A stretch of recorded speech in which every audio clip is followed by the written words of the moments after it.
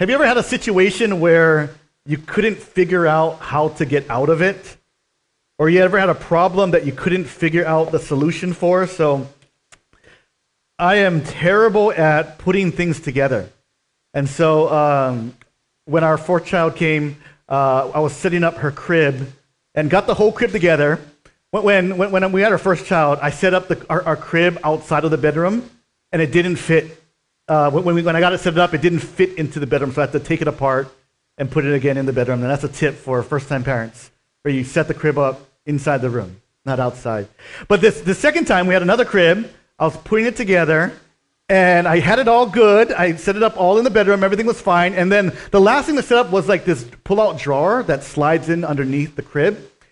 And so I put the drawer together, but then when I slid it into the crib, it didn't go in all the way. So like it kind of stuck out. And so I was like, okay, I must have done something wrong. So I took apart the actual drawer, and I had the instructions with me, put it together again, put it in, and it didn't fit. And I thought, okay, maybe it's the joints that are under the crib itself. So I flipped the crib over and then tried to change the different nuts and bolts and slides in the crib itself, turned it back, and then slid it in, and it didn't close all the way. And if you're someone that's really picky, right, and it has to close all the way, right, that's just going to really irritate, right? And so I tried, I don't even know, maybe like a few hours. I had the instructions. I was trying to problem solve every single angle. So that was a year and 5 months ago.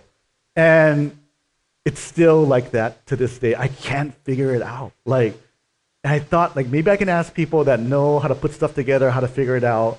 But to this day, I don't get it. And my temptation is I'm going to blame the instructions. Somehow the instructions are wrong, or somehow they put the crib together wrong. There's a defect. But I'm 99% certain, I'm just not seeing something. But I tried. Every single angle I've tried. And I need a different solution. I need a different perspective.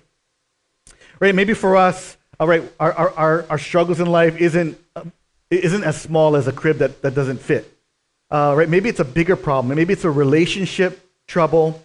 Maybe it's a work circumstance. Maybe it's an internal thing we're dealing with, and we've tried to problem solve it. Where we've tried to view that difficulty, that relationship from every angle, and we're just stuck. We hit a wall. We don't know how else to view it.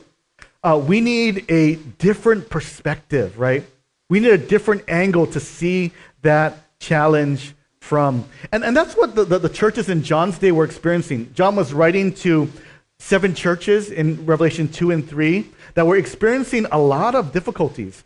They were experiencing pressures from the Roman Empire, right? They're living in an empire that was devoted to the worship of the emperor and the worship of the Greek gods. And so they were feeling pressure to worship the emperor and the Greek gods. Even some laid down their lives because they did not worship the emperor, but chose to stay loyal to Jesus. So they're facing pressure from the outside, but they're also facing attacks from the inside. In Revelation 2 and 3, the churches were dealing with false teachers and false teachings that were coming into the church and saying, hey, it's okay. You can worship these other gods and you can worship Jesus. It's okay to compromise. And so the church had to really fight against the false teachings that were seeping in. So they're facing pressures from the outside. They're facing pressures from the inside. And so they needed a perspective on how to view the challenges that they were facing.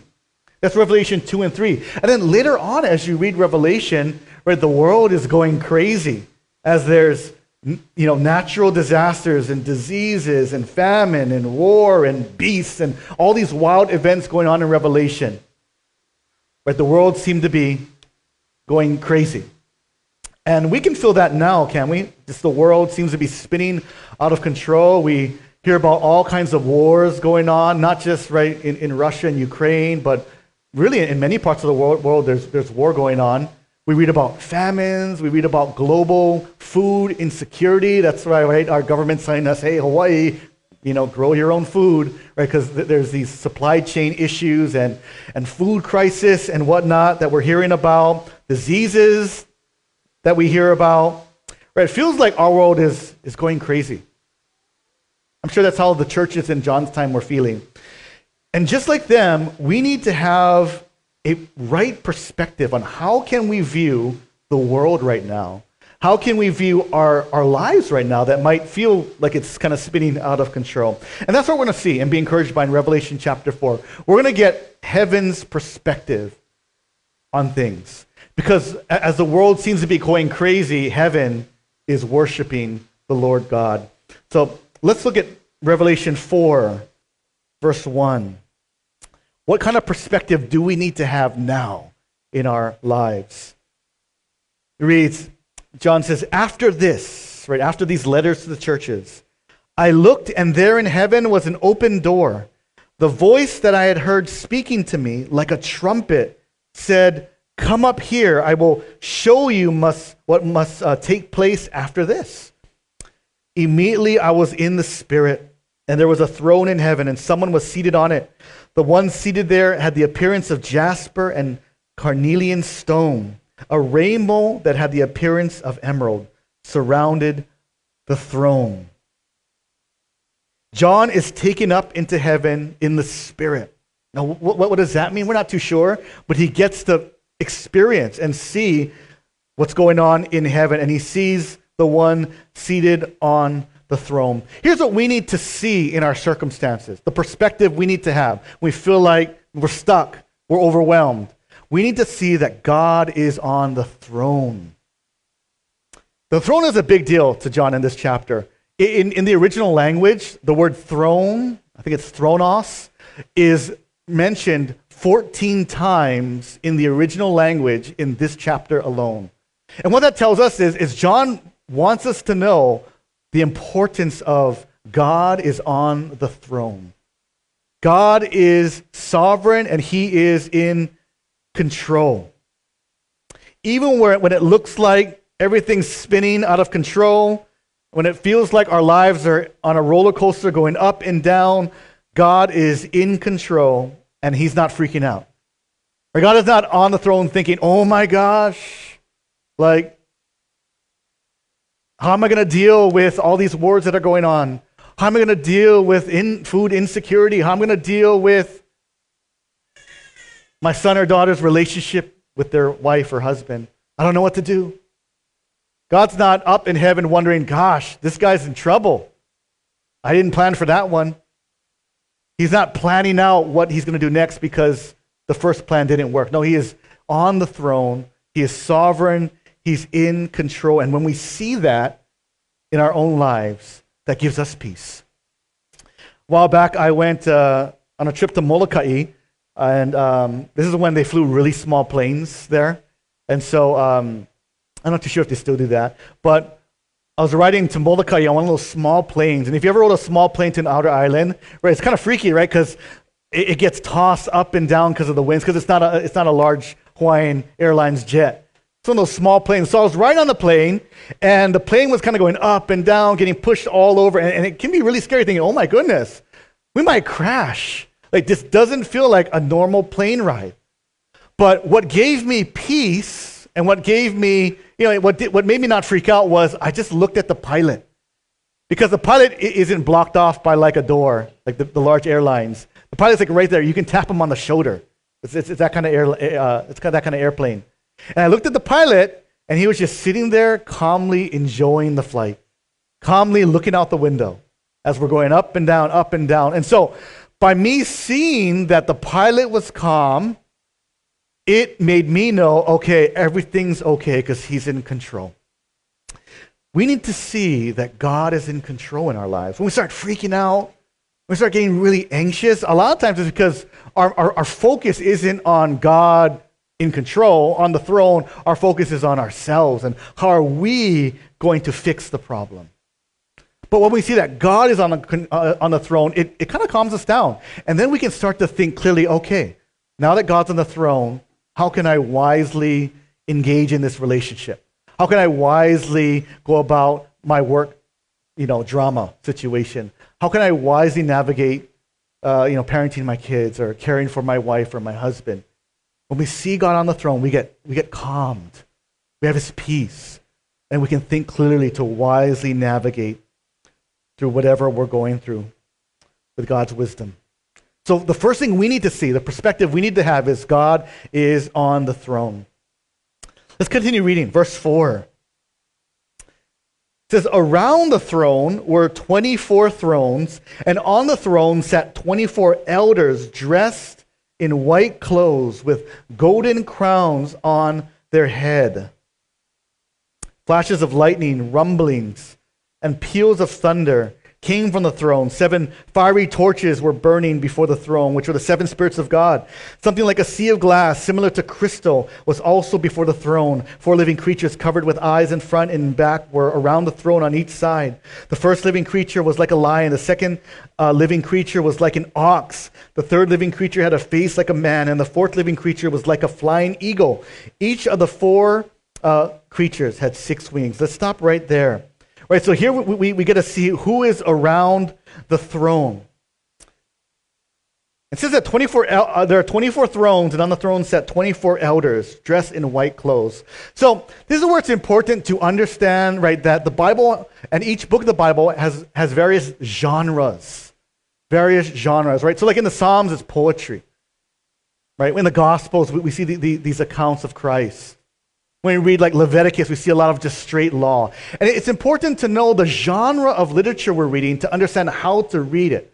Think about it like this, right? Imagine, right, I think most of us probably use like Google Maps. You know, whenever we're driving somewhere where we don't know where to go, right, we put up our Google Maps or whatever we use, whatever app we use to GPS we use to find a location. And what does that app tell us? It just tells us straight up directions, right? Turn left on this street, turn right.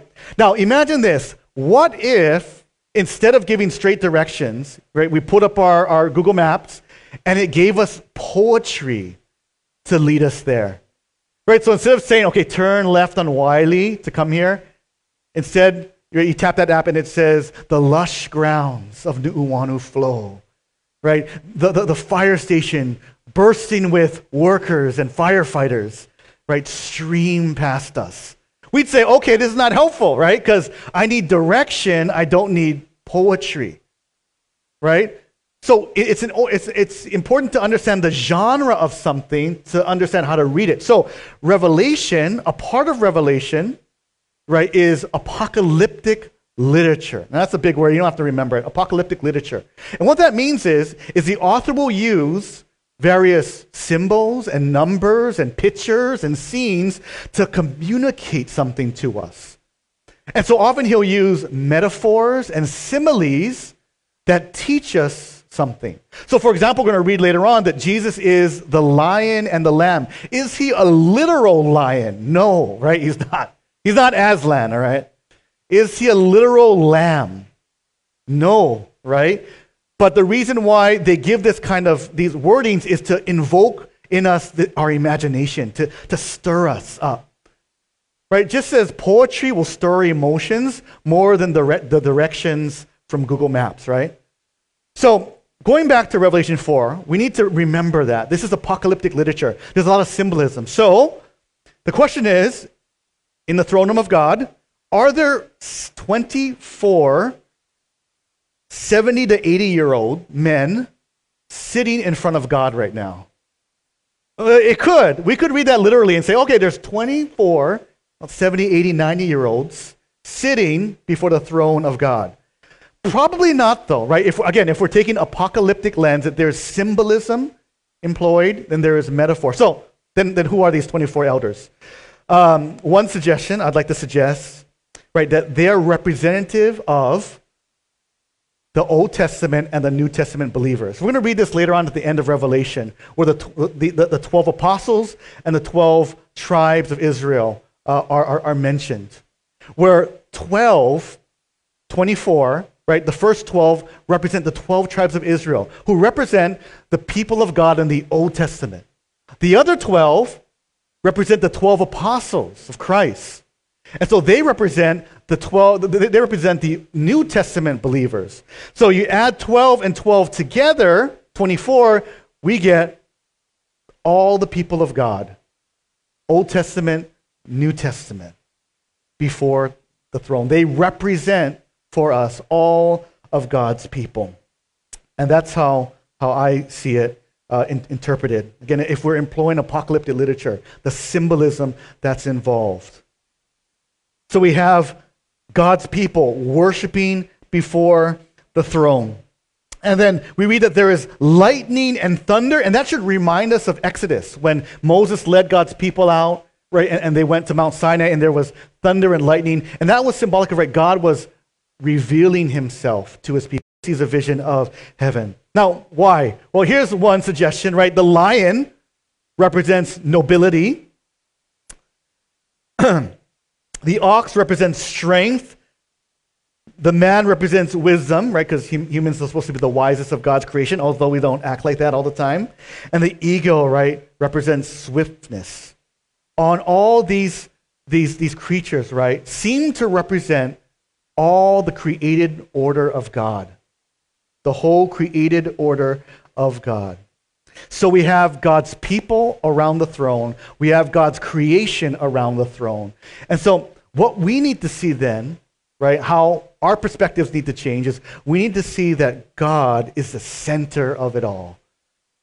All of creation is encircled around God. He needs to be the center of our lives, the center of it all, the main attraction, the one we give the most attention to, the one who dictates how we live our lives, because all of heaven is focused on him. In Romans chapter 1, it tells us when we sinned, when humanity turned away from God, we took God out of the center and we put ourselves in the center of the throne. Or we put created things in the center of our throne and we began to worship ourselves, we began to worship other people, we began to worship creation and other things rather than God. And that's where everything went crazy and haywire.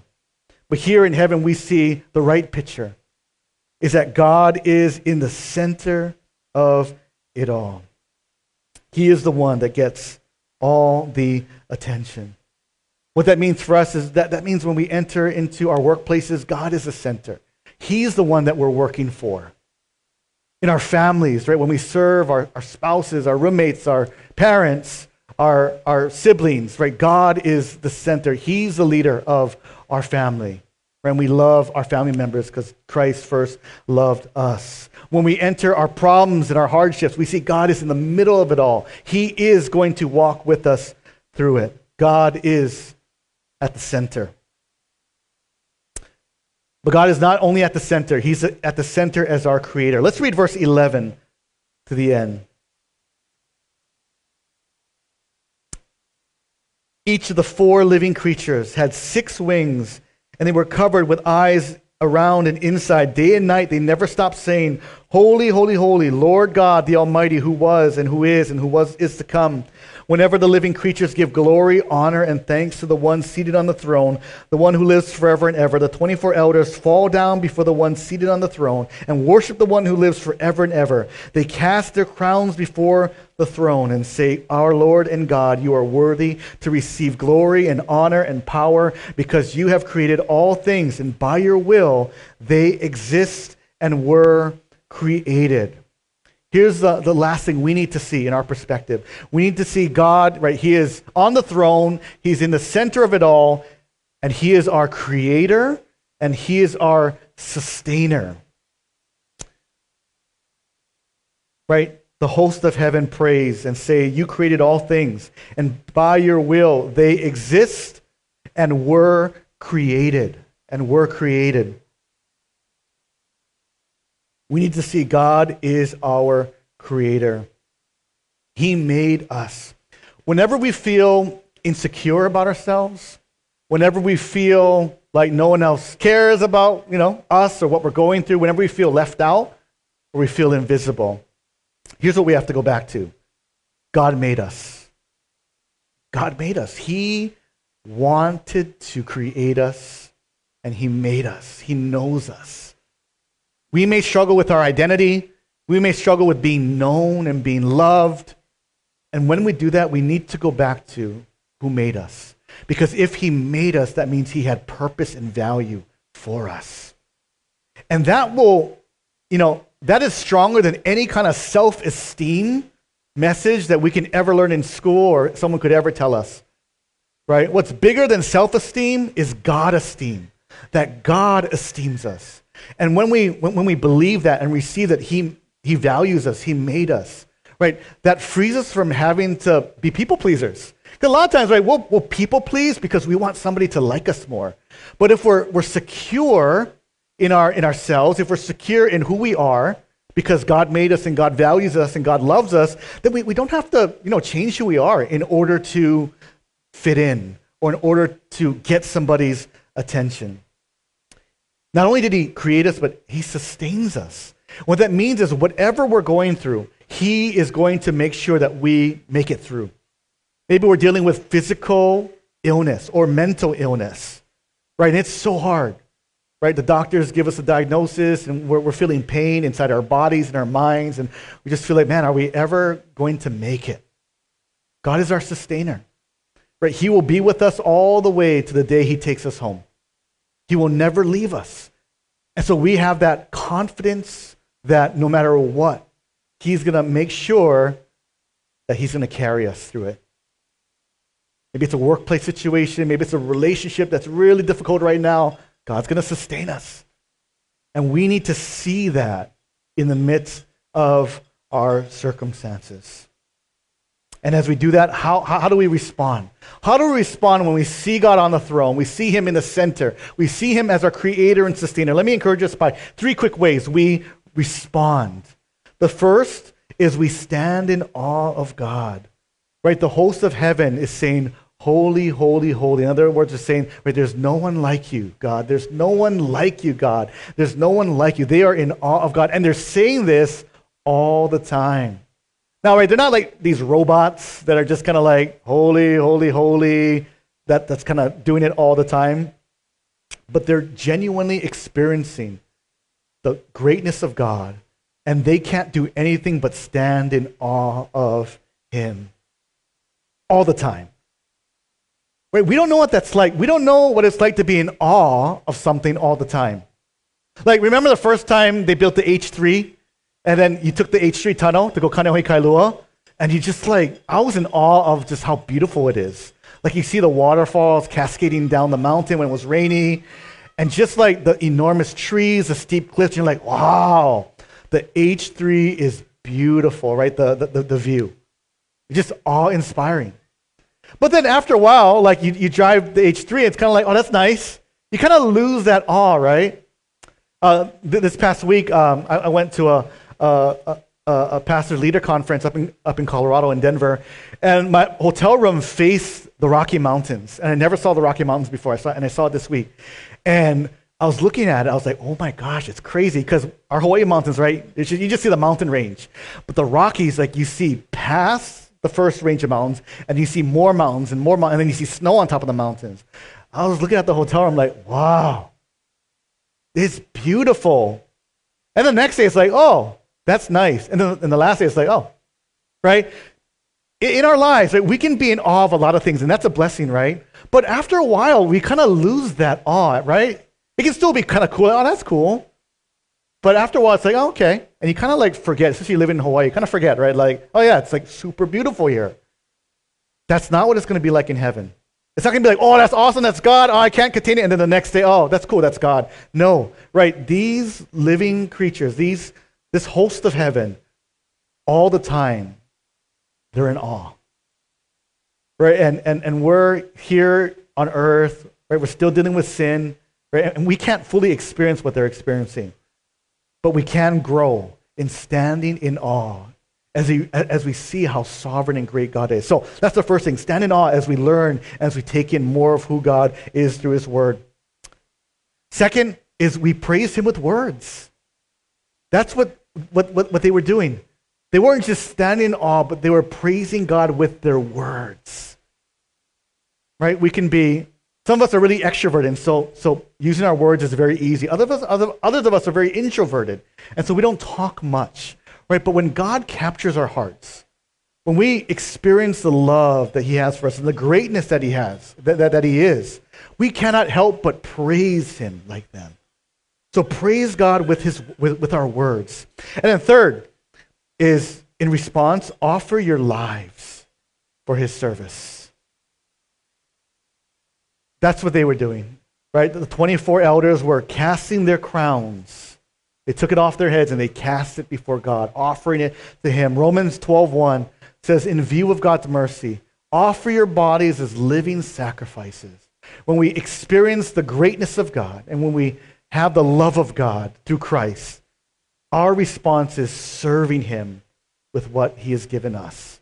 Whatever it is, our time, our resources, right? We offer to him because he is our king.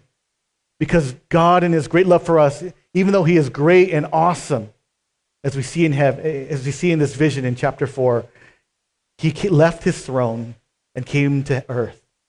And he lived and he died on the cross for us, for our sins.